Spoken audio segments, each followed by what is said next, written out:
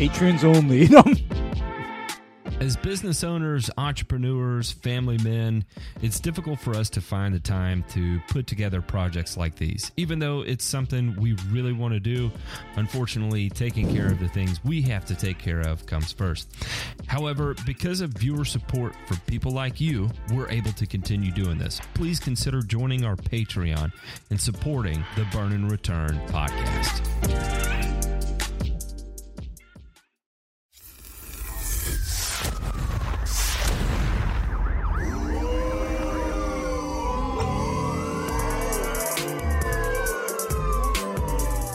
You're listening to Burn and Return, a weekly 1-hour podcast covering news from the agricultural and turfgrass industries.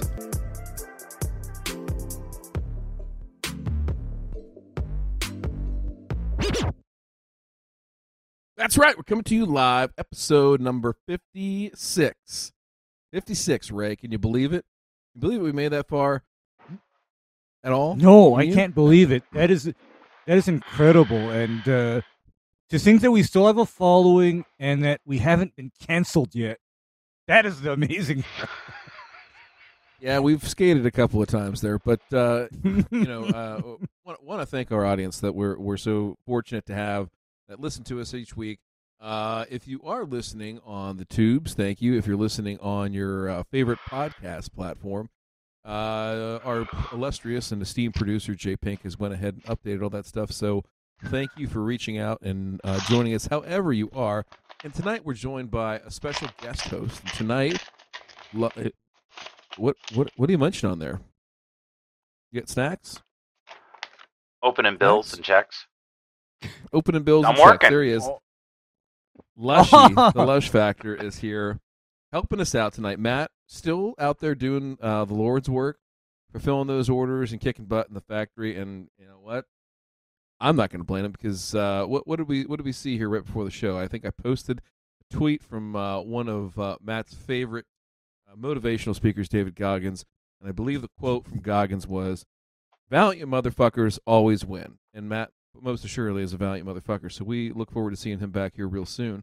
But until such time, we're going to have some guest hosts, some people that he suggested and asked to come on here and sit in his seat and, well, offer their point of view because, let's be honest, everybody's a little bit different. Matt is a little bit different, and we like to have differences of opinion on this show. There's no doubt about it. That all being said, gentlemen, how are you this evening? I'm doing well. Lushy. How about yourself, Ray? Are you okay? I'm here. No, I was letting Ray go. I'm doing fine. I mean, kicking butt and taking names, of course. And let's see, I put it in the Discord that somebody barely missed me telling them aloha yesterday. Oh boy, what happened? They barely missed it. They had a question because I was gone for a week in October, and I told them, hey, your lawn is still here. It's still green. It didn't get overgrown in that week. So what? And I told them what I can do is say, okay, this is over. You don't owe me anything, but you don't call me back. And I'm no longer in the state of Hawaii. What's it going to be? Well, Ray almost canceled someone other than him getting canceled. I really can't wait for the time that Ray ends up actually moving to the States and all of the goodbye, and I'll never, ever see you again in my entire life. And I really think that we should put a GoPro on Ray to have all those conversations. I'm sure some of them will be heartfelt. I'm sure some of them will be like, all right, whatever, man, I'll figure something out. I'll see you, man. And some of them will be far less than amicable, I would have to say. So, I'm sure Ray will remain professional. I have no doubt about it. But, sometimes the way that people react in certain situations, Ray not included, I'm talking about the people he'd be discussing this with, well, they may cause you to lose that professionalism for just a minute, Go full Matt Martin, if you will. So, Ray, hopefully there'll be a inventory liquidation of all your fertilizer before you go, and maybe you can do a little, 2 pounds of nitrogen and let your one of your St. Aug lawns grow up to 4 inches and just let her rip. Go ahead, just cowboy. Go full. There you go. Full Hain. Go full Hain on that. Full Hain. Go full. Lace that thing with That'll some be biosolids and just leave. Oh God, Lushy, that would be the thing, huh? Time's That up. would be It's the thing. over. But then you know what? There are no biosolid type products in Hawaii. There are none. I think you could. I have a feeling you could make some. Dogs next door probably have it. Oh, there you go. Yeah. Ew. Now that would be that would be crafted fertilizer biosolids. Yes. We're not quite there yet. But speaking of fertilizer, let's jump into these headlines because there's a lot of stuff about fertilizer here coming up.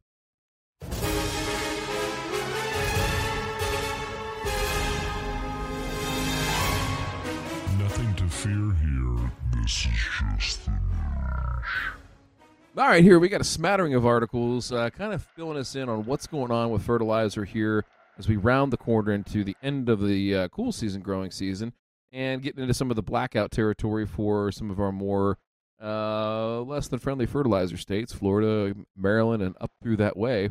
Here we've got from DTN, retail fertilizer prices continue their lower trend as 5 of the 8 major products are cheaper compared to last month, according to locations tracked by DTN for the 4th week of October 2022. So, looking here, some pricing, we're looking at last year versus this year. Overall, right, average urea price is about 90 cents a pound. That's down just slightly, and we've got some data here. J Pink, if you slide down in the article here, we've got a nice little table that is in no way, shape, or form formatted other than to say urea last year at this time was about $751 a ton. As of a year later here in 2022, we're sitting at about $827, right? MAP a little bit up, probably about $110 or $113. So again, seeing stuff that really, really shot up as we went through the spring growing season, everything like that, kind of come back down to earth a little bit from those highs earlier in the year. Now, if we slide over here to that next article, J Ping, fertilizer maker CF Industries still bullish as the price rally takes a breather. That's a very nice way of saying that stuff is going back down, right? So, they show the chart here from U.S. Green Index and talking about potash here in particular.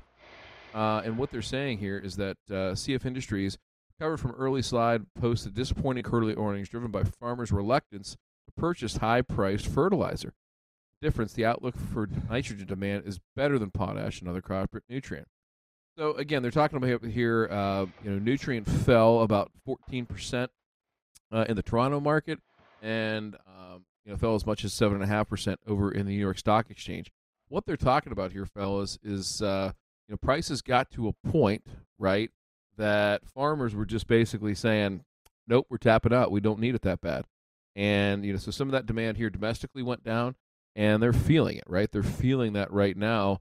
In terms of slack in the supply chain and in their inventory. So I guess my question to you in the lawn care market, did we see some of those same things perhaps? I mean, from your own point of view, your own vantage point, and whether it was individually or from folks that you deal with, the vendor side, or personally in the applicator space, whether it's locally or somewhere else, do you think some of that happened this year where people are like, I could probably go with a little less or without entirely or whatever?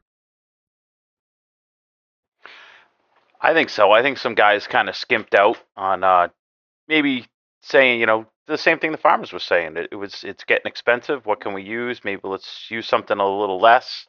Let's save. It's a numbers game. Let's save $2 a bag because everything went up $6 a bag or more. So I think there was some guys out there that I know personally that kind of maybe changed their program a little bit and tried to see if they could get through with what they needed. Kind of on the bare minimum side. Ray, what do you think? I kind of saw the same thing, but actually, here's where I saw the biggest difference was sod growers.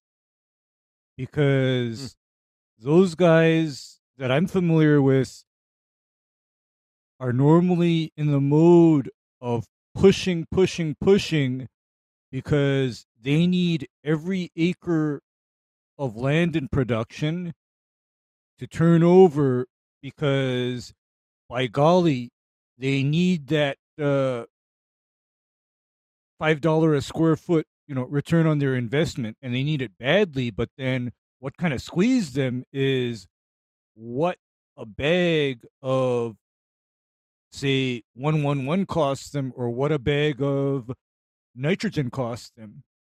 So they were kind of like caught in there. And I remember having conversations with some guys regarding what can they do to maximize, their fertilizer investment, because the old paradigm of throwing down over a pound of N per month every month until the sod gets harvested wouldn't work anymore, because it would just become cost prohibitive for them.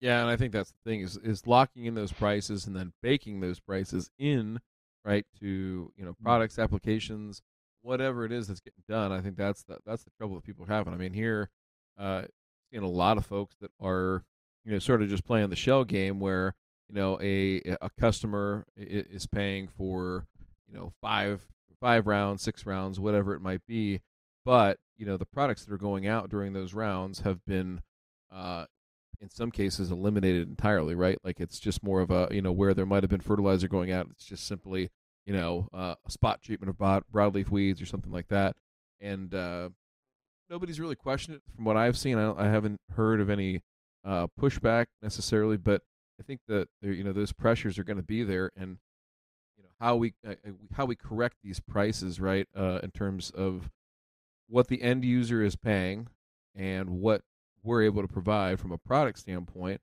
in the lawn care space, especially, that's going to get cranked up again here yet this year. So hopefully, folks are sitting on some money that they can maybe invest into buying some product early, right? Put some of those things on your shelf if you can. Get good terms with your vendors, but buy low and sell high, kind of thing. So we'll see what happens with it. But on over to Utah, sunny Utah. Well, it might not be so sunny. They're looking for some snow here. So, really what we're tracking here is a drought. We've talked a lot about, some of the watering bans and some of the other things that are taking place specifically in Utah. And met our good friend from Zach out there, taped the Thirsty Thursday episode with him when we were in Louisville. And Zach is a Utah resident, a longtime listener, and a big supporter of the show. And got to learn a little bit more about the challenges they are facing out there. But, the question here in the article is, will the drought end soon?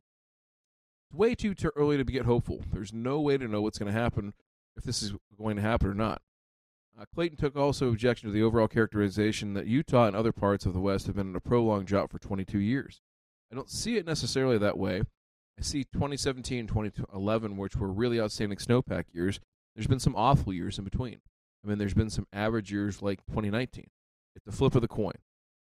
So what they're saying here, gentlemen, is that that there's some areas in particular in Utah and some of those basins there that are facing sort of dire need, but there's others that are okay. So the idea that the entire region necessarily is in drought, and if you look at the modeling here, some of which they have in the article, and if you go out a little bit further and look at some of the links they have in there, pretty interesting to see of just how localized some of these drought areas are, in particular out there in the West and in Utah more specifically. So again, something that we're faced with every year, especially out west, with the water pressures out there.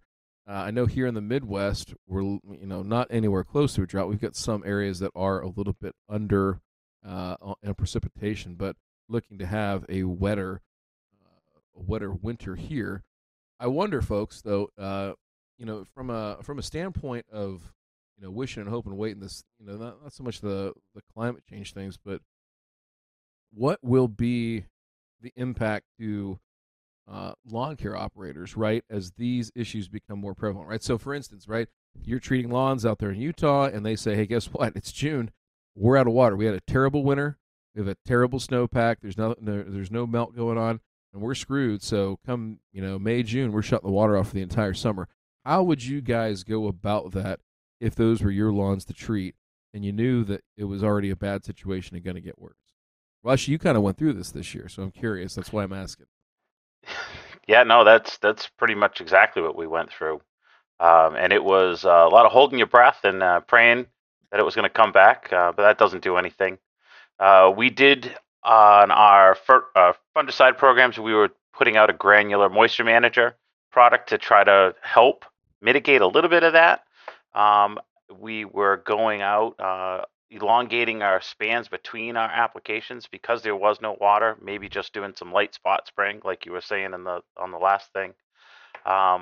Just because there was nothing you could do. I mean, there was a point we hit some properties where they had no water, and it was okay. We're just going to treat the weeds, and then it became a repair. We were very lucky in the fall. I think within 3 weeks, we got like 12 inches of rain, and everything really bounced back pretty heartily. I would like to say it was because in the end of August, we kind of went out and put down a big load of fertilizer to have it ready for when it did wake up, and try to give it some energy to reboot. I guess it was. It's not something I'd want to live through every summer. That would be a very challenging type of business. Ray, I know that's precipitation is never an issue in a long-term scale up there, but what do you think? What I think is that I'm kind of watching my weather right now because I've noticed a little shift in our weather patterns here. In that, first thing I notice is that our fall and winter has become warm and dry again, whereas in the 10 years prior to this, it was cold and wet. So I've been telling everybody, be prepared for things to dry out. And yeah, I do have a contingency plan for when things dry out. I have a contingency plan for when the water department says no more irrigation. Because you know what, Ryan and Lushy, I am not ashamed to paint lawns. Okay? Me neither. I won't be ashamed to do it. And if it means that rather than me having a lawn limp through, look half-assed, look ratty, my preference would actually be to put that grass out of its misery and paint it until the drought is over. I mean, that's what I would actually do. Because what I know about drought in Hawaii is that our droughts become decadal. It's not like we get a reprieve in a couple of months. When we go into drought, our droughts become decadal. So well, and it's a little bit different. That's part of it. Part of it too is the fact that in Utah, I think they're more hyper aware of it. I think with Lushy, with what you got into, they probably maybe push the envelope a little bit further than what they might be used to, and same thing in other parts of the country that aren't so hyper aware of these water issues. So, yeah, I think that Lushy, there's probably a whole bunch of content that you should either make or do with us or something, because I think that whole drought survival plan for lawn care operator is an important thing, because you got to keep money coming in, you got to keep the doors open, but at the same time, you have to also educate people that, hey, we're not in a good spot right now. We've got to make sure that we're moving forward here, because at some point this will break. This too shall pass, and we've got to be ready to go as soon as it's ready. So, all right, let's see here. Our final headline here is absolutely awful. 6-year-old recovering after losing both feet in a mower accident in Harrison City, Pennsylvania. 6-year-old Liam Lavelle is now home with his parents after spending 3 months in the hospital. This follows a horrific accident July 30th as he rode with his father, family's zero turn. Liam lost both feet after the blades were activated accidentally as he attempted to get off the machine. Both were amputated. It goes on to say about how he's been resilient through the entire process. They had over $100,000 get donated through a GoFundMe to help him out, and over $160,000 is now in a special needs trust so that he can have access to therapies and additional surgeries, things like that. But guys, I know we talk about these terrible things that happen, and we don't do it lightly. We joke around on the show a lot and everything like that, but the stuff that we do, the machines we use, the tools, the products, everything like that, the dangers of them cannot be overstated. And I think if you do this long enough, you learn how to respect them, right? And I'm sure this was an accident. I'm sure, there's times where somebody should know better, right? As a professional, there's other times where somebody should know better just as an adult with common sense. I'm not here to chastise the kid's parents. I just hope that we all can see, and if you see a buddy or you see a friend or a family member or something doing that, just stop them and say, hey, listen, I do this for a living, and I'm telling you that while it might be fun, enjoyable, memorable, whatever for that kid, it ain't worth it. Don't. Right? And I don't know. We need some of that green duck bedside manner. Ray, let's role play this, right? I throw my kid up on the zoo return. What are you going to say to me? I'd say this might seem funny to you, but all it takes is 1 second and your boy's feet is gone. And I've even heard of that happening to myself with a family friend of ours where Time's up, it's over. Their grandson got on the wrong side of a riding mower and chopped his foot off. It does happen. And I'm just saying that because all it takes is a second, a good rule is, what I think should be prominently displayed on all of these riding mowers? No riders. There should be a big sign that says no riders. And that includes, even your kids. I mean, I don't want to see a kid on somebody's lap on a riding mower because I know that I was never allowed to do that as a kid. It was either I'm old enough to drive that riding mower, but I ain't sitting on somebody's lap just because of what can happen. There you go. Again, Yeah. It's so important, and we do this not to be again foul or anything like that. I feel terrible for this kid. We'll be rooting for him. We'll do everything we can, if there's ever an opportunity to help. But in cases like this, just have some common sense, please, please, please. All right. With that, let's jump over here, and we're going to talk about our sponsor tonight, which is our patrons. If you are here and you're listening as we tape the show live on Sunday night, we do this just about every Sunday night. 56 of the last 60 some. We don't miss very often, but that all being said, can't do it without you. We've had incredible support, and for the low price of less than a gallon of gas and far less than a gallon of diesel right now, ladies and gentlemen, you too can be a part of this. We also have our power hours that occur here just about once, twice a month. We've got a Discord that folks are able to come on, ask questions. All of our participants, not just us, but also a whole bunch of smart people that have congregated and want to continue to get better, both in the DIY space and the professional lawn care space. So, and if you don't know, and I'm sure you may have heard about it, we've got two special guests here that were in Louisville. Gentlemen, while I've got you both here on the show, Lushy, why don't you go first and toss over to Ray, but tell us about why going to Louisville is so important, what you get out of it, and why people should come to next year in Louisville, which is going to be, I don't know, can we tease it yet, J Pink, where it's going to be? Is that too soon? Too soon. Too soon. All right. Yeah. It's going to be bigger and better than ever. Yeah. Let me hammer out some more details. Right. Patrons will get to hear about it first for sure. So.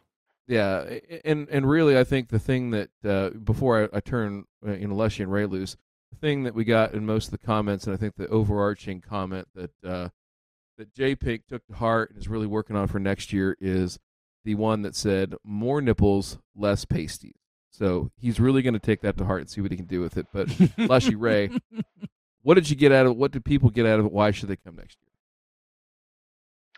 I think it was just a great sense of community that, we were all hanging out here, whether it be once, twice a week, or you're listening on your drive to work, following up the next day. But there's also, if you're in the Discord, you are communicating with these people, and then to be able to have that great interaction that is face to face, with human people, going out, the adventures, whether it's going to Spinelli's or commandeering an Uber and going to get something to eat or going to get a drink. It is just a great time, and it is a lot of memories, and just stuff that you can't get. And then you can also go to the Equipment Expo. You can actually go and ride one person at a time on any of the equipment that you want. You can check out the latest and greatest that's out there, the autonomous wave and battery wave, as DeWalt showed us the fiery new beginnings. It's an amazing trip, and actually, I think for Shane and I, we didn't go long enough. And I think next year we're gonna probably come in, maybe try to get in a little earlier and stay another day, probably to finish the show on Friday to see a little more.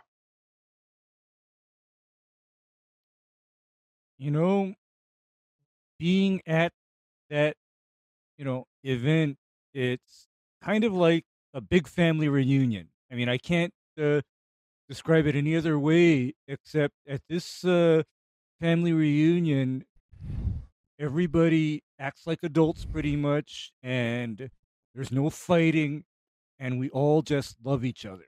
I mean, that is the best part of it, because we always joke about having to bail somebody out of jail or worse, and you know what? 2 years in a row, none of that happened. Okay, I mean, this just speaks to how good a group we are. I mean, we're just great. I mean, of course, it may be a little intimidating when there's 30 or so of us and we roll into a restaurant and we start commandeering tables. That may be a little bit intimidating. Oh, yeah. I mean, however, look like the bus full of senior citizens. Yeah. Yeah. However, nonetheless, we're good tippers, so don't be afraid. Yeah, we're good tippers, True. and for goodness sake, we don't order the cheapest stuff on the menu. And if we do happen to commandeer a bar, note to any bar owners out there listening, we're not exactly bottom shelf drinkers either.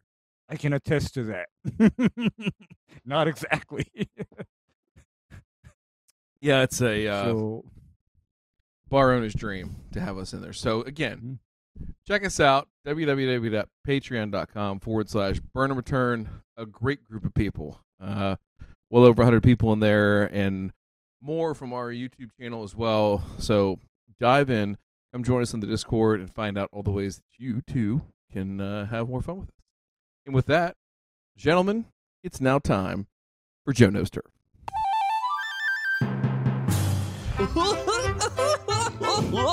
Joe Knows Turf. Hi, I'm Joe. I'm gonna give you a bunch of accurate turf facts today because Joe knows turf. Now, as we get started with this, I want to say this, is that as we've been doing this segment here, I don't know, for a few months or whatever, the feedback that we received, I want to share this and be transparent with the group, is somewhere in the neighborhood of about 90% to 10%. The 10% is you guys are attacking people, you're not putting out good content, and they are, and you're just attacking them for it. And hey, I get how you might be offended. If you are, sorry, I'm not sorry. The other 90%, though, are people that send in videos, links, Facebook posts, things of that nature, and are like, basically, what the hell is this? Can you try to make some fucking sense of this? Because it doesn't make any sense to me. So this comes from that that 90%. And let's go ahead and watch this video, this segment here. It's a short from Jeremy at the Reader Lawn. Things we need to do is focus on the soil's health by giving it things that promote the organisms inside of it, the earthworms, the microfauna. We need to promote them to do their job better. How we do that is we give the soil organic matter, humic acid, compost, stuff of that nature, and it will help amend that soil and make it a lot better. So when we do have our regular soils, they do go hydrophobic a little bit more just because they don't have the amended properties. They're kind of stripped of nutrients, or the nutrients are all locked up. As we amend them, they really start to perform a lot better, and they won't go hydrophobic and cause these places that are dry. It's not because it's kind of the natural soil versus the topsoil. You can amend it, and it doesn't get hydrophobic as easily. Any soil can technically go hydrophobic and repel water and have dry spots, and there are simple fixes for that. To fix poor soil issues. Okay. So the question here is, can you fix poor soil issues? And, where to start here? So let's start here with the, soil becomes hydrophobic, right?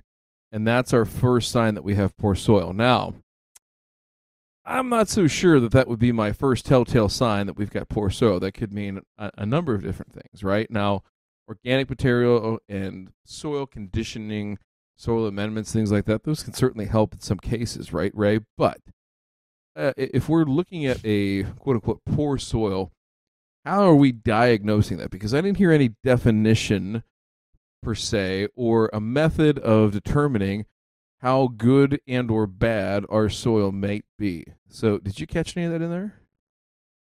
No, I didn't catch any of it. You see, all I caught was blah, blah, blah, organic matter, microorganisms, all of this nebulous and purely subjective metric where I didn't hear a word about NPK, salt levels, or pH.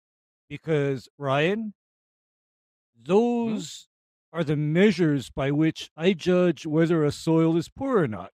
NPK, micronutrient levels, pH, and salt levels. Those are my metrics. I mean, and those metrics are not so subjective. They're quantifiable. They're pretty objective, and there's standardized tests for all of those measures. And I think that's one of the issues. So, Leslie, I know you deal with a lot of this, right? When you, especially some of the new homes and things like that, you sent me pictures of quote-unquote topsoil out there. Well, the subsoil. How about the beach stone subsoil one I sent you a few years back? I remember that one. Now, so that was my question to you specifically. I'm thinking about that picture, and I wish I had it and we could share it. But imagine, folks, a soil that's, 30-40% rocks, like not just like little rocks, but like rocks, and that's what Leslie's doing in a lot of cases. Yeah. I mean, that was bad. Like, they used tailings. Yeah, baseballs. They were the tailings from screening loam, and they used that to level the grade. Then they took the loam they screened and then went over the top, probably about 4 or 5 inches. So that settles down to a good 4 inches, and not a tree in sight. Anything that they planted was 8 feet tall, so it's not provided. There's not a lick of shade, full sun. And this summer, those things cooked up because that heat in that ground just really resonated. And there's no fixing it without really excavating it and really fixing that. Wait. What? But it's bad soil, and if we put, I just put some baby shampoo and some and leaves and humic acid, and you're saying that's not going to get the job done? Nah, I don't think so. I don't think so. I don't even think the root cycling cycling effect will bulldozer help time. fix it. Bulldozer time. Sometimes you're gonna pull the bulldozer out. So what you're trying to tell me is that there might be more nuance to this whole grass and soil thing than maybe I was originally led to believe? Yes, there's not every product in the bottle will fix all your woes. Well, and so, and that gets me back to this, is that, I think that folks will take a look at this and say, well, he told you what to do, right? He gave you some suggestions, and hey, no problem, no harm, no foul. Those are good suggestions in certain cases, but we should understand why we need to do it in the first place and what we should see and how we should measure success, right? Not just, is it a hydrophobicity issue, right, where water is being repelled, down in the soil or at the surface. And there's certainly other things that we could apply, right, that would help out with that. So in this case here, Ray, if we have bad soil, right, we've got verifiable soils, but for somebody at home, right, that wants to check this out for themselves and understand, hey, what do I have to do to understand if I've got bad soil? What would be the 2 or 3 tangible steps that you would take, both from a scientific perspective and just a common sense perspective, to check that out and verify? Okay, here's the one where you send your soil off to a reputable lab, analyze it, see where your nutrient levels are, where your pH is. Are there excessive salts in the soil? That's part 1. Part 2 would be go into your ground, lift out a shovelful, see what you hit. I mean, are you hitting rocks? Are you digging up the equivalent of what I call road base? Because, Leshy, that whole situation of, a lot of that rock, in a layer, that sounds to me like road base, That's what they use as road base. Yep. So, look for that. And if, in fact, all you have is a loamy or semi-loamy soil that happens to just be maybe pH is off, nutrient levels are off, I got to tell you that is mostly fixable with intelligent amendment and fertilization. But here's the caveat. Adding a whole bunch of organic matter to that is not going to help you. In fact, that might complicate the problem for you. I mean, I generally stick to dealing with measurable, quantifiable, scalable, and controllable inputs such as NPK and pH. That's where I'd go. I wouldn't mess around with saying, oh, let's put in a lot of leaf mold and compost and humic and biostimulants and yada, yada, yada. No, I mean, let's stick with things that we have measures for and we can quantify the performance of. Because, if you add organic matter, what kind of test is out there that can tell me what that organic matter is actually doing to the grass? What kind of test is out there? Whereas if I draw a pH test on a soil, I know what effect a pH 5 is going to have versus pH 7.5, right? I know what effect both of those numbers have. Whereas with organic matter, there's a number, but then that number doesn't necessarily equate to anything. So, let's kind of stick to things that we can measure, things that we can have some measure of predictability to, because, when you folks talk about hydrophobic soils, in my experience, the soils that tend to become hydrophobic, I notice they have excessive organic matter in them. Well, and I think the quality, all that stuff, it just, there's a lot of, it depends when it comes to this, right? It depends. And I 100%. guess, well, all I was going to say is this, is that, just be wary on where your advice comes from, and I'm not dissing Jeremy as a person. I think that he's got a channel that puts out content, and for lack of a better term, when it comes to this stuff, really Time's up. It's over. stick to the YouTube, stay off the lawn coaching, Jeremy. How about that? Have a great night. All right, with that, let's go ahead and move on to Sheila screaming on those burns, baby.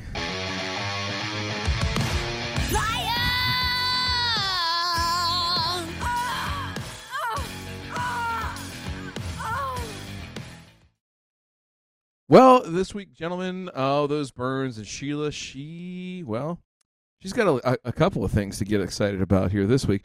First up here, Hurricane West Virginia. We've got a mower that has been stolen from the West Taze Valley Elementary.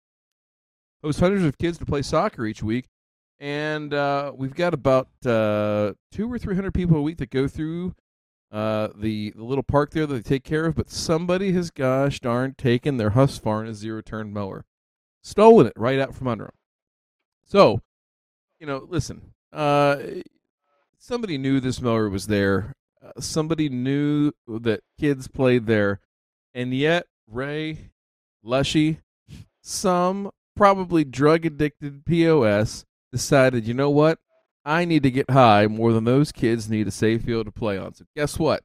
I'm taking their fucking mower, and I'm going to go home. What kind of sick, twisted individual, seriously, what is going it's got to be drugs, right? And I'm not, listen, drug addiction is a mental illness. I'm not here to bash that. I'm just here to say I wish you wouldn't pick on the fucking kids, It's about the Chuck in a fucking truck children needed here. an upgrade. But the It could also be that. what? The $20 lawn guy was I'm feeling gonna- those inflationary pressures. Now he's the $18 lawn guy because I just got some free shit, yo. But seriously, you know what? Meth is one hell of a drug. I mean, it makes people do stuff that they otherwise normally wouldn't do. But my goodness, to take a mower from, a sports ground, that is probably as low as you can go, I think. I mean, that's pretty low. So, but here's what I also say about this. To me, a lot of these things are almost inside jobs where Somebody knew that was there. knows Oh, that it was there's inside, yeah. a mower Oh, and wait. All right, I'm going to play Matt Martin for a second here. I'm going to put my tinfoil hat on here, boys. Are you ready for this one? Yeah. All right. Foil. No, I don't, but what if, okay? This is like some Netflix special shit right here. What if the dude that's interviewed on here actually like push this thing into a fucking coal mine somewhere down there so they get a GoFundMe and get a new, better mower? Could be. I don't know. I'm Time not for an up- accusing anybody. I'm just saying if this is true crime, for an this is how upgrade. the true crime message boards go this year. Yeah, we should put this on a true crime Reddit subreddit somewhere and see what happens. That's a remote possibility. it may. Because Yeah. They did get an upgrade from a 48 to a 54-inch mower and also a weed eater. I saw that. Yeah. I saw that. That's what I'm saying. That's what weed reading eater through is. the article I'm is what- quoting them saying weed eater. Mhm. Do you not agree with the pronunciation of weed eater? Do you use different vernacular for Pronouns. string I timber, just- weed eater, weed whip? Don't at Weed me. whip, string. Yeah. Whippersnipper is my favorite though. That's Ben Sims. Whippersnipper. Yeah. Yeah. I went Australia. Yeah. whippersnipper. Yeah. Yeah. Past an Yeah, ice cream that's place been- called the Now, Whippy Dip the was- other day. Somebody Mine just never looked went at this as just also, this is a municipality's property, so it's not hurting the kids. They'll buy it, and I don't know. I've seen too much of this over the years working with the city. Stuff gets stolen. They break in. Mhm. Young stupid kids would come in. We had was the announcing booth. Kids broke in and started a fire in it. They had to fix that. I mean, I've seen so much of it. It's brutal, and a lot of times it's dumb kids, just not really thinking and just acting because they can. But I think stealing a mower is a little more than a kid. That's definitely somebody that was like, oh, I can either sell this or I'm going to go make some money with it, one or the other. Mm-hmm. Well, either Yep. way, shitbag move, terrible thing, A total. and yeah. So moving on to another terrible move. Portland, Maine. Dateline, Portland, Maine.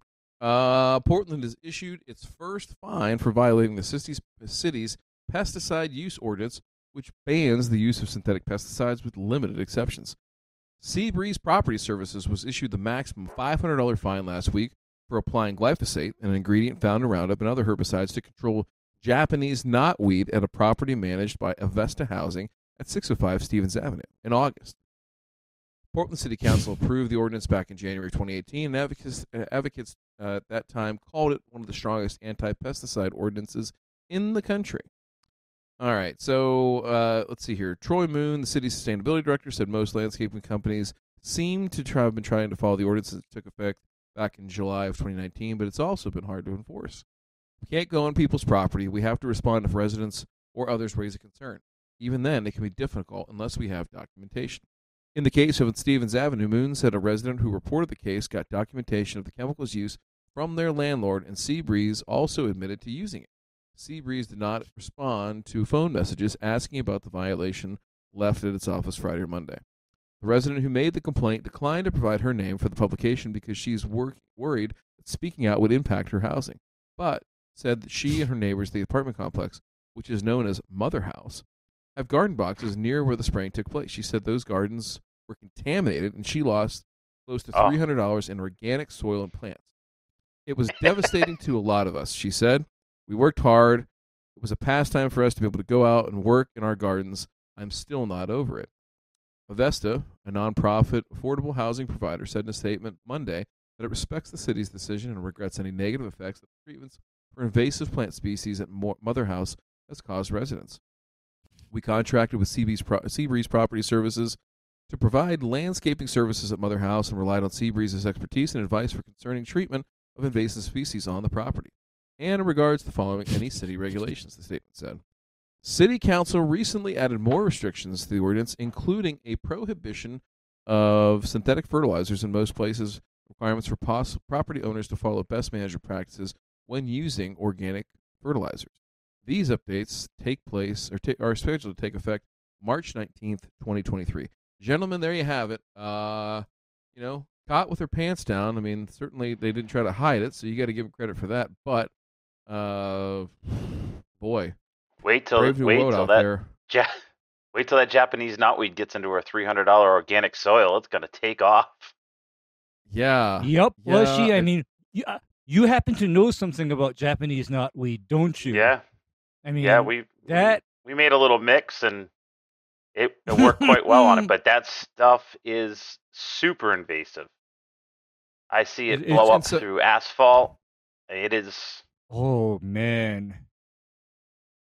So here's my question, gentlemen, is if you're in a situation like that, I don't know. I know there are some mechanisms for emergency use and things like that, but to what end and what kind of documentation? How far gone does it have to be? And can you make a case for, hey, it's in a couple spots in the cracks of the driveway, let's get it now, as opposed to letting it turn into a raging forest fire and then trying to put it all out, right? Like, I'll be anxious to see, because certainly this isn't the only issue, right? And I'll guarantee you that other people are applying pesticides on properties in the city of Portland.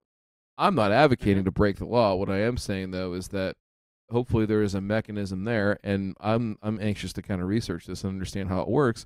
If I do see that, what would you do? So on your parts, if this is your business, right, and your client, how far do you go in trying to help them work with the city, all that kind of thing? Or do you just say, hey, if you need me to spray it, I'll spray it, but if not? With that kind of ordinance, I mean, you're down to, instead of maybe having a application that's a few $100s to an application that is going to be thousands of dollars because you're going to have to try to mechanically remove it by hand, by pulling it out and using an excavator and trying to get rid of it, disposing of it. You're talking thousands of dollars, and you're not going to get it all. It's going to be bad. Okay, I've heard of what happens in the now woke United Kingdom, where knotweed is a problem. Oh, it's because very aggressive. Herbicides are largely prohibited in the UK, especially in residential areas. Essentially, if somebody has Japanese knotweed, it literally is time to call in the bulldozer. And, I gotta ask, what is the environmental impact of a few ounces of herbicides versus having to bulldoze an entire fucking property over a weed? What is the environmental impact? I mean, I don't think people are really thinking through what they're dictating. I really don't think so. I think all they think United about Kingdom, is... I was going to say, they want to excavate pesticides are bad. 4 feet. Pesticides are bad, but if you have Japanese knotweed, they make you excavate 4 feet down. Yeah. And then haul it to a toxic waste dump. It cannot go to the regular landfill. It has to go to a specific landfill that they take care of the Japanese knotweed. It is a massive undertaking and is extremely expensive. Because, like you said, a few ounces of herbicide could probably help take care of the problem and be a lot cheaper. Yeah, and a lot less disruptive and environmentally harmful in the end, because my question is that, okay, what do the bulldozers run on? What do the dump trucks run on? I know damned well what those things run on. And, when non-chemical control of invasives is dictated, no one ever accounts for that. All they know is that herbicides are bad, and they just shut off and put blinders on when the subject of, okay, look at all of the fossil fuels and energy expended needed to dig stuff up and haul it away. That is never thought of. Where, on the other hand, Lushy, do you know why that is forefront in my mind? Because just the other day, I had to fill up my service truck, right? Fuel pumps shut off here at $175, right? And that $175 barely got me 29 gallons of diesel. Nice. Yeah, so you're going to tell me that, okay, we don't want to use any herbicides because herbicides are bad, but instead we're going to have people have to bulldoze and haul away invasive species. And you know what? Portland, Maine is going to be in for a taste of what's already happened in Hawaii. And you know what that is? We're covered wall to wall with invasive species, and there's no way to control it.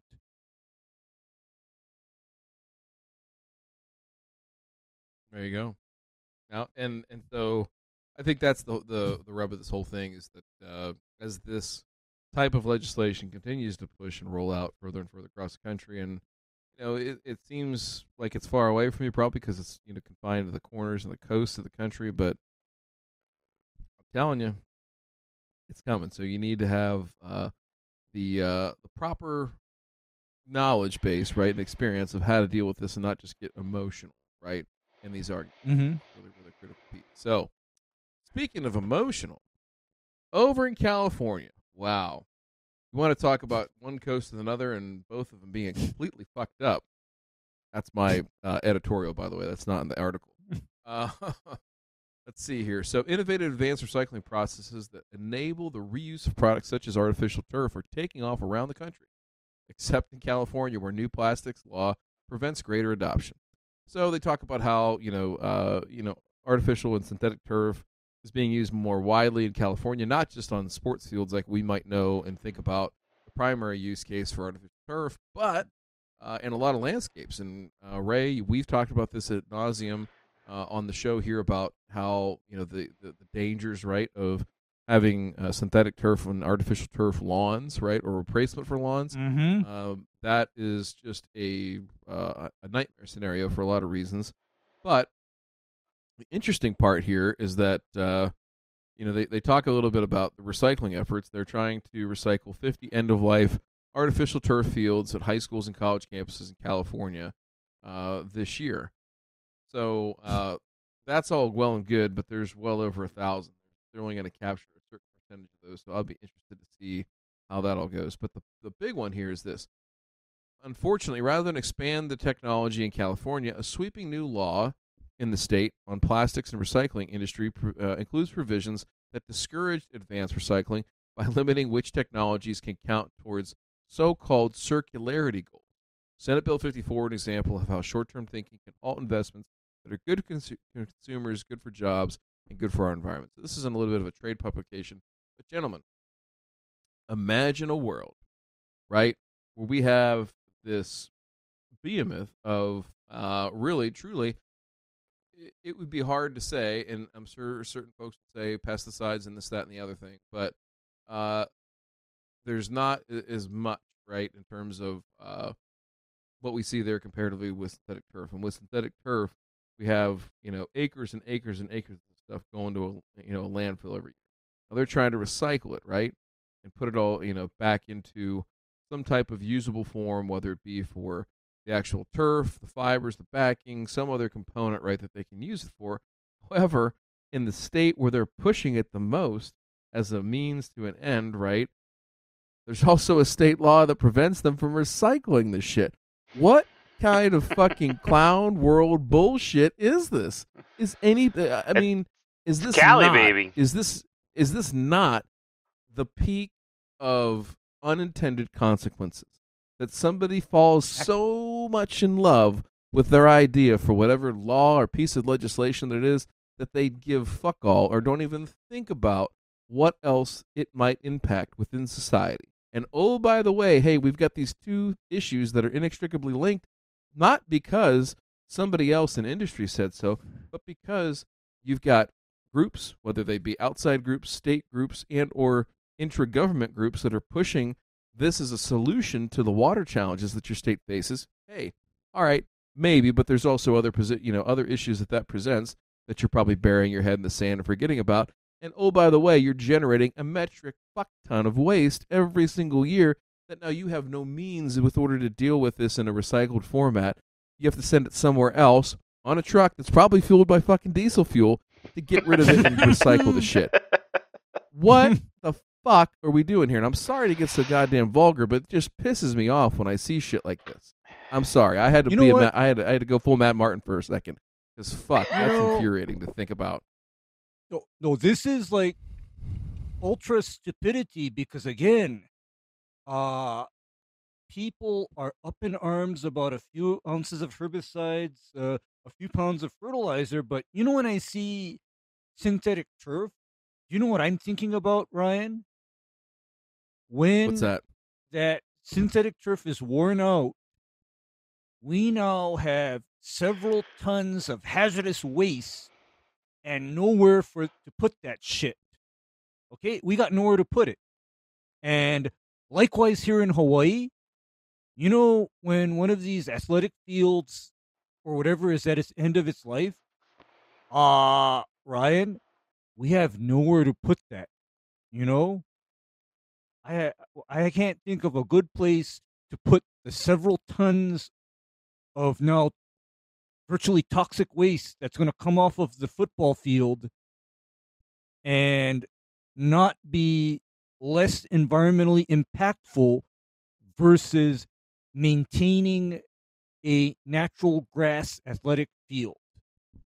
Okay, Agreed. I mean, Don't forget, because Go ahead. this is also and from a state that is forcing our industry to go to battery-powered everything, and then are telling them don't plug in your battery-powered items because we don't have the electricity in which to charge all of these. That includes your you Tesla. know So that includes your Tesla, yeah, and oh, no, oh, by the way, under the wrong circumstances, lithium becomes extremely flammable, and it's impossible to put that stuff out. I forgot. Well, all what I was about gonna that. say you is just smother if- it with a field. let me Oh, create God. the this scenario. What if you are mowing in the colder months in California, which grass still grows there in the wintertime, and you're Mhm. fortunate enough to have a DeWalt zero turn mower. I mean, worst case scenario, you can either mow the grass or you can stay warm when that motherfucker catches on fire. We're all good. Oh, right? Yep. It's gravy, baby. So listen, I couldn't help but point that out. That it's a God, it's a real shit show out there, and I wish that You know people what? would just You know what that? You know Yeah. what that's caused by, Ryan? what's that? People not actually thinking through the actual consequences of their mandates. Well, You know, that's what I'm not saying. I actually think thinking through. it comes down Nobody to this. thinks It's it through. falling in love with the solution.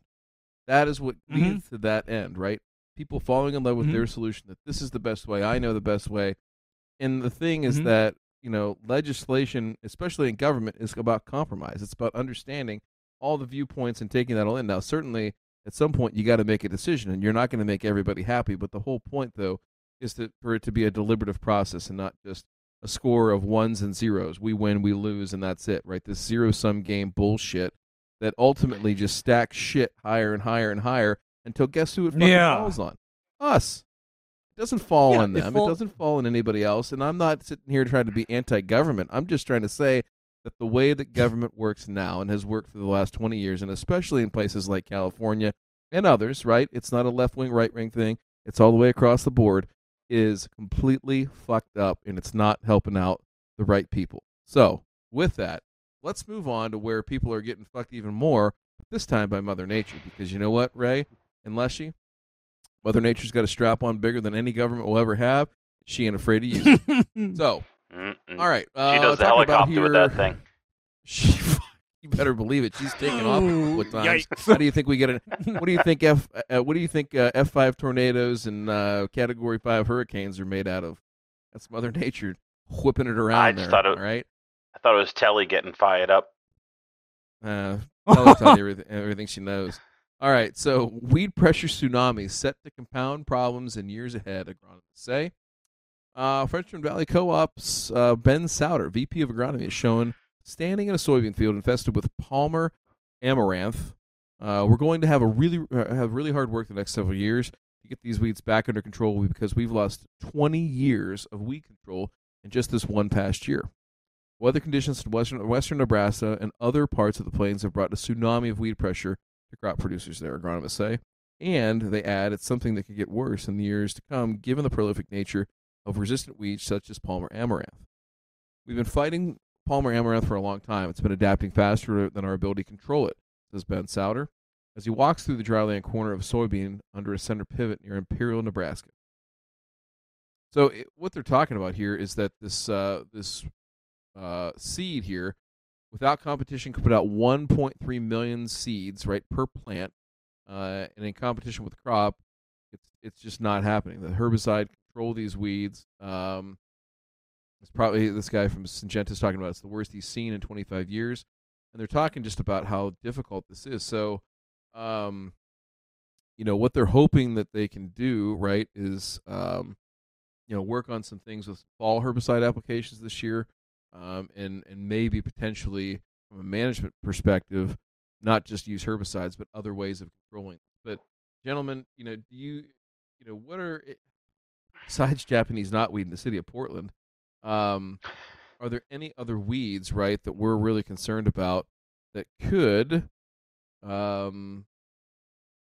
become, so difficult to control, right, that we don't have the means and unless you can speak from cool season territory, I know it's completely different for Ray, right?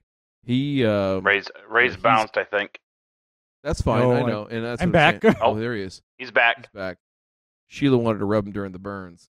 Got that icy hot out. She did her Shaq voice too to pretend that she was doing other commercials. It was really erotic. But anyway, so gentlemen, from the weed side of things, we see this in agriculture more and more.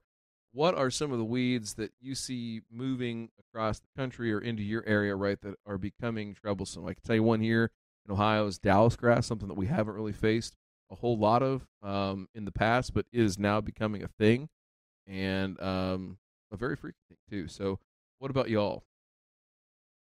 I'm terrified of Dallas grass showing up just from listening to everyone that's in the transition zone and south having to deal with it. I do not want that to show up at all. Goosegrass again is another ornery one that we get a little bit of. We're lucky I don't get too much, but I know it's kind of a pain to get cured out, and we're fortunate that we don't have a huge variety of things that are difficult to control. Without, I guess we could attack some things with a little bit of glyphosate and spot treat if we needed to, and then seed later. But I don't know. I find us pretty fortunate. I always thought it was tough until I started talking to people across the country and really learned. It's a little bit harder the further south you go. Ah, There it is. man. I mean, Lushy, I always say that I will enjoy being far away from the tropics because I see weeds that are extremely difficult to control, and they wouldn't be difficult to control if we had, I suppose, more rational leadership.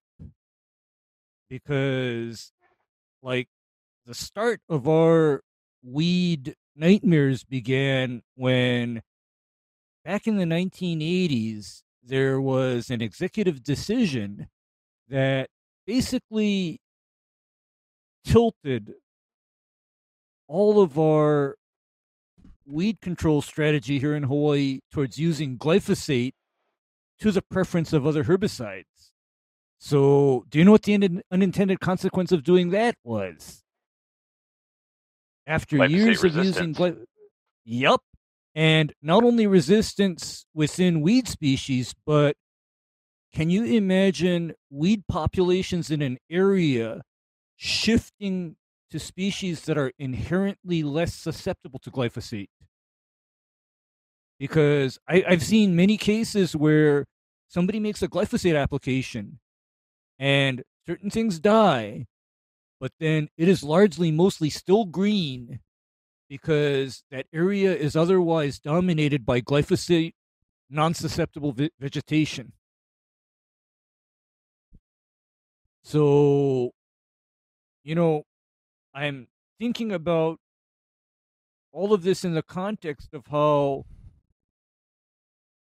there's a move afoot to ban or get rid of or reduce the use of certain legacy chemistries. I'm aware of that. However, I consider those legacy chemistries as very important for managing weeds because they're an alternate mode of action.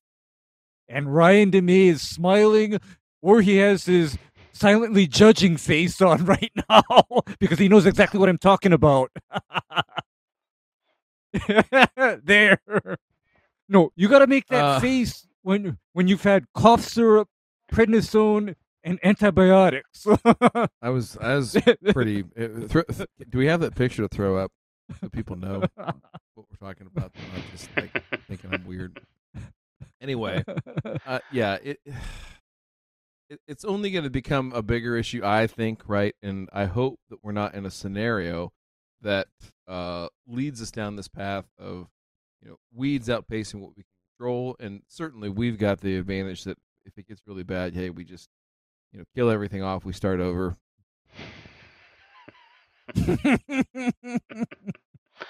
Now you got to get that I'm not bottom gonna say lip out which- a little frumpier. Yeah.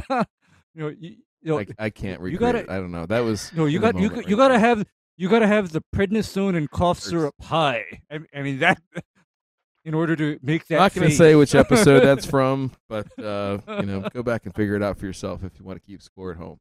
Okay.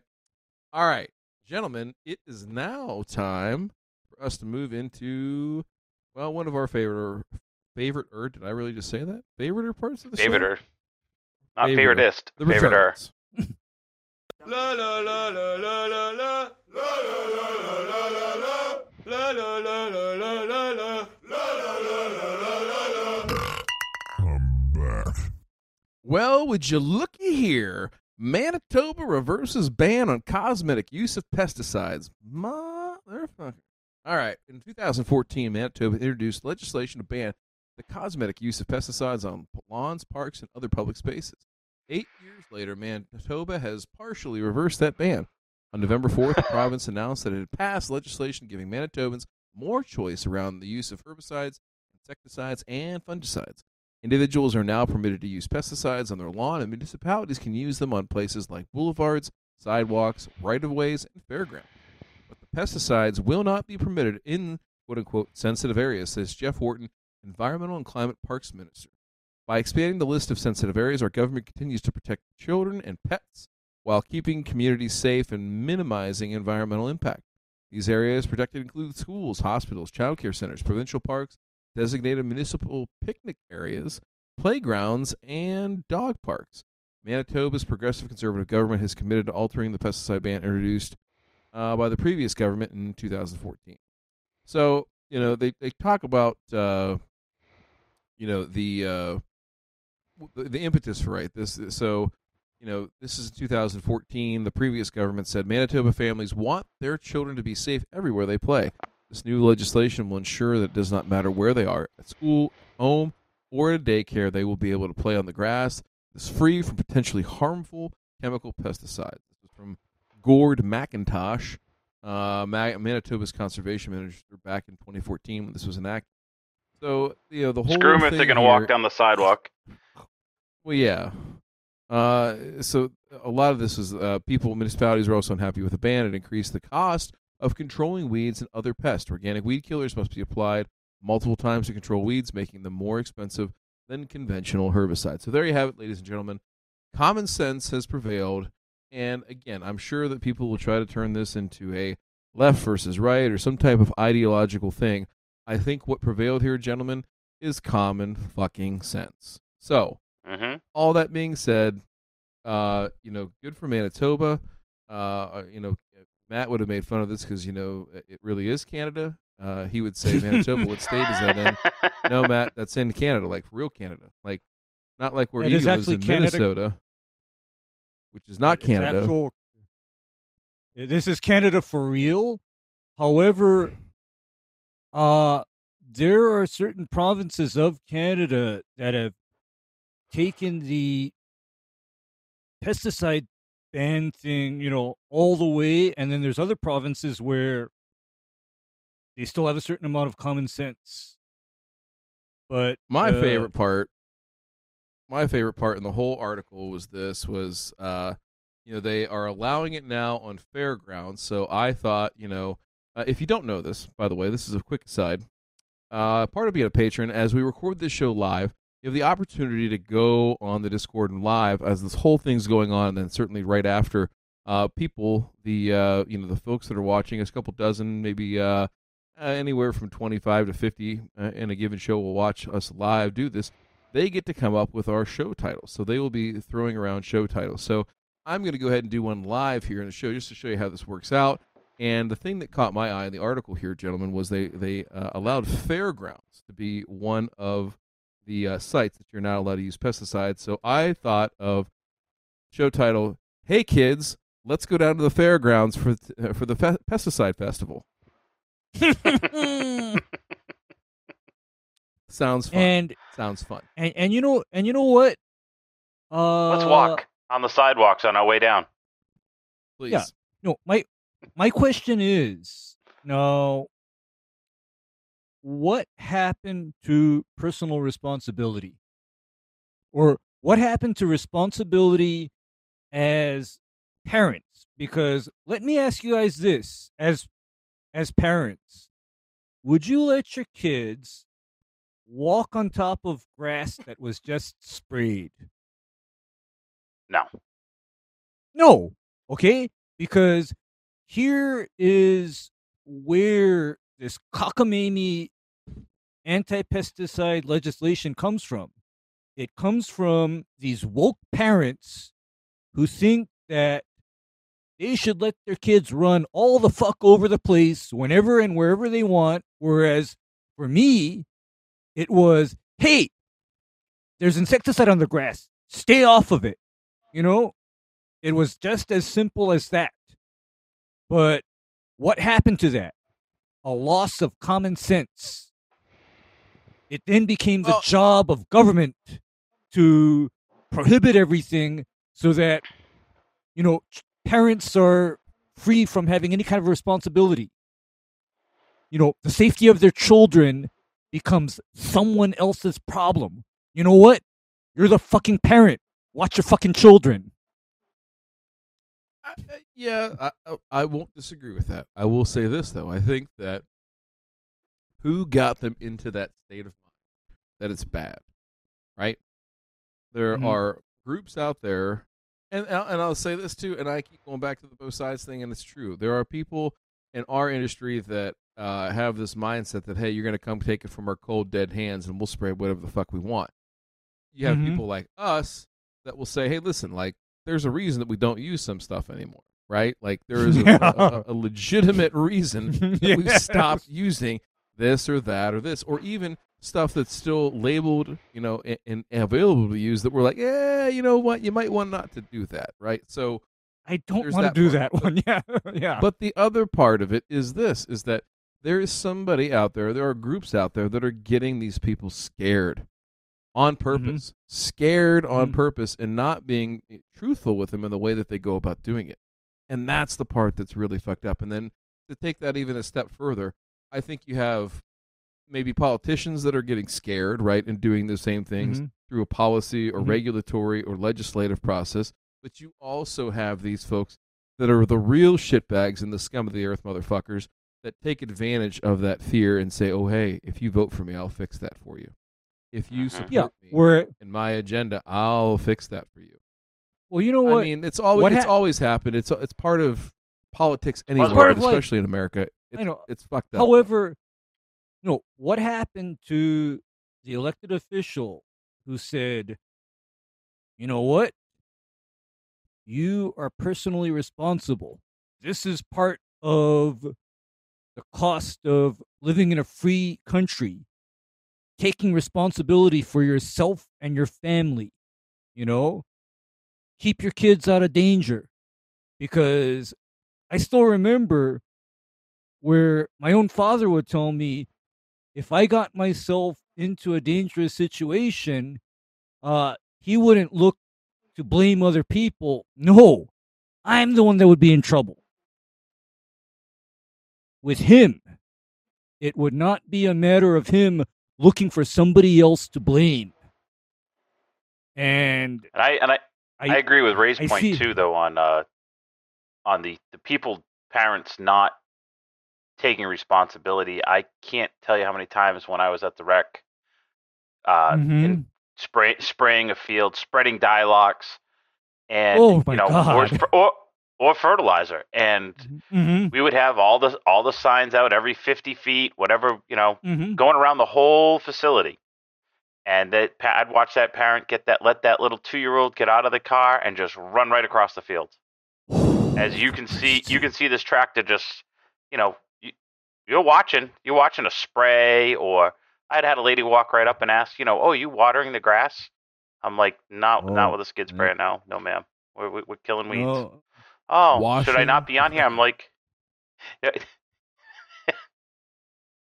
so yeah, they don't pay attention. They're too busy stuck in this, facing the phone, not watching the kid. Oh, here, run free, not looking around at the surroundings to see what's going on. Man, Lushy, I mean that's like my big fear as well. But then, you know what enabled that are elected officials that they promise those people that they can make it so that they are no longer personally responsible for their own safety. Personal safety becomes the government's problem. Mm-hmm. You see, in some ways, how shall I say it? My father made me, I guess, the exact opposite of your modern day progressive. I mean, I'm a throwback to the 17th century almost.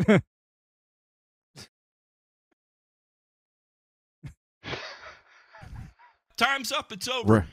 Ray of Perfect Oahu. timing. Speaking of another problem for government, leave you with our final return here. This comes to us out of beautiful Roachdale, Indiana. A Roachdale officer may have wished he had a Pokeball in order to help him catch a wild Pikachu spotted driving a lawnmower recklessly through a small town on Indiana streets on Halloween night. And what the Roachdale Police Department Christ's assured sake. was a first, an officer found himself in pursuit of a 19-year-old Roachdale citizen who decided to elect trick instead of treat and gave the officer and all pursuits a witness to that night to remember. Officers are made aware of a man driving recklessly on a modified lawnmower through the streets with a trailer in tow while children were prowling the streets in their own pursuit of candy. So as the deputy approached, he realized that this person was dressed as Pikachu, and as he attempted to pull the man over, Pikachu gave him the double bird, sped away as best he could. The pursuit went on for a few blocks before the deputy broke chase, and due to the lawnmower becoming more erratic and dangerous, they were able to identify the suspect between the Pikachu guard, however, later arrived at his home where, after a brief scuffle, quote unquote, to outdo the man, no longer his Pikachu costume, and take him into custody.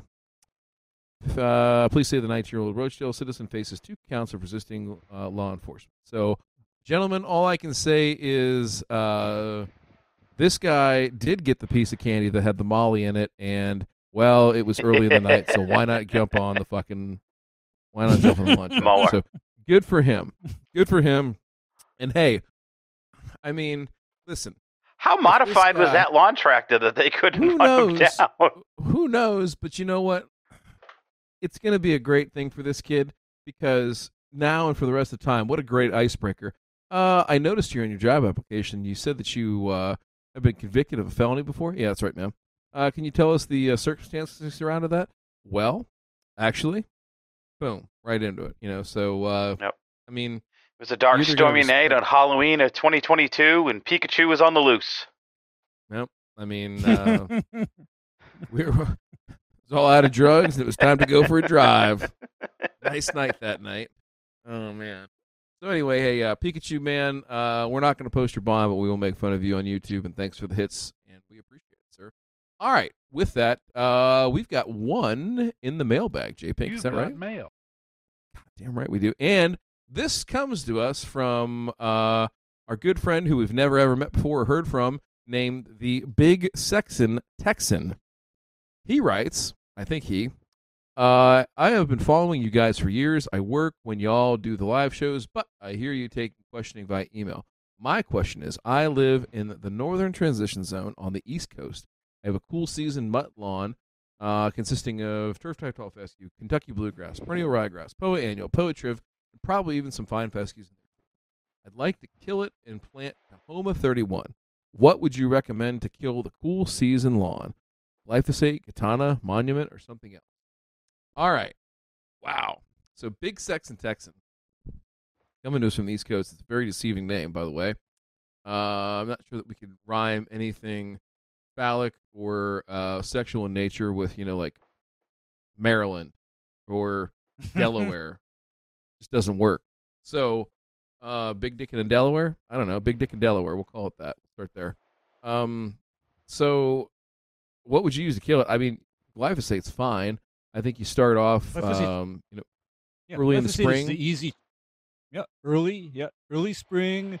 Make sure it's dead, and then because your time to establish Tahoma 31 would normally be right in late spring, headed into early summer, as long as you have the water to guarantee establishment. Yep, that's the key right there. I And think that's going to be one. But Ray, talk about the herbicide use after it goes down. So I don't know if this will be sod or seed. Our boy Big Sexton didn't really elaborate too much. Tahoma 31. He did mention Tahoma 31. So that would be sod or sprigs. And here's the good thing is approximately, I want to say 21 to 30 days after a lawn is sodded or sprigged with Bermuda, if necessary, Ryan, it can be monument time to wipe out, nutsedge, volunteer cool season grasses, certain broadleaves. You can do that as soon as 21 to 30 days after initial establishment of your vegetatively propagated turf grass. I mean, big mistake would be made for him to wait too long before imposing weed control on his brand new planting of hybrid Bermuda, because I've not seen that end well, because you actually need to get a jump on your weeds as soon as the grass can tolerate it, or else it turns into a mess. And that's kind of why, Ryan, in extreme cases, I advocate for that 4-way herbicide mix to rapidly clean up, post-establishment. I mean, that mix. Oh, I do, and it worked. There's no question about it. So yeah, if you found that helpful, Big Sexton, hopefully you did. Ray, would you add some ammonium sulfate in that glyphosate to try to help move it along? Actually, I'd add glyphosate and ammonium sulfate together, but then in the case of a cool season grass, cool season grasses as a whole are extremely susceptible to glyphosate. You don't need very much augmentation. The only exception to that would be if this fella told me that he had bent grass contamination. Then I'd think a little differently. But then if it's just your average northern mix grass and he wants to convert over to Bermuda, a little bit of glyphosate will make it go bye-bye very quickly. Cool season grass is easy to get rid of when you don't want it. It's comparatively easy in my experience. I mean, because I go through nightmares, on the other hand, getting rid of things like zoysia or Bermuda where they're no longer wanted. That's a different story. Not fun. I think this would be a very easy transition, and I think that the weed control on the front end, super easy. The back end, as Ray said, that's where you got to have a little bit of a deft cut to make sure that you don't screw anything up and leave yourself with a whole bunch of weeds to deal with as your summer's waning and the grass is starting to start to slow down for the year. So keep that in mind and be ready for it. So, gentlemen, with that, Lushy, thank you for being here. Ray, as always, it was fun, and we'll see you all on the next one.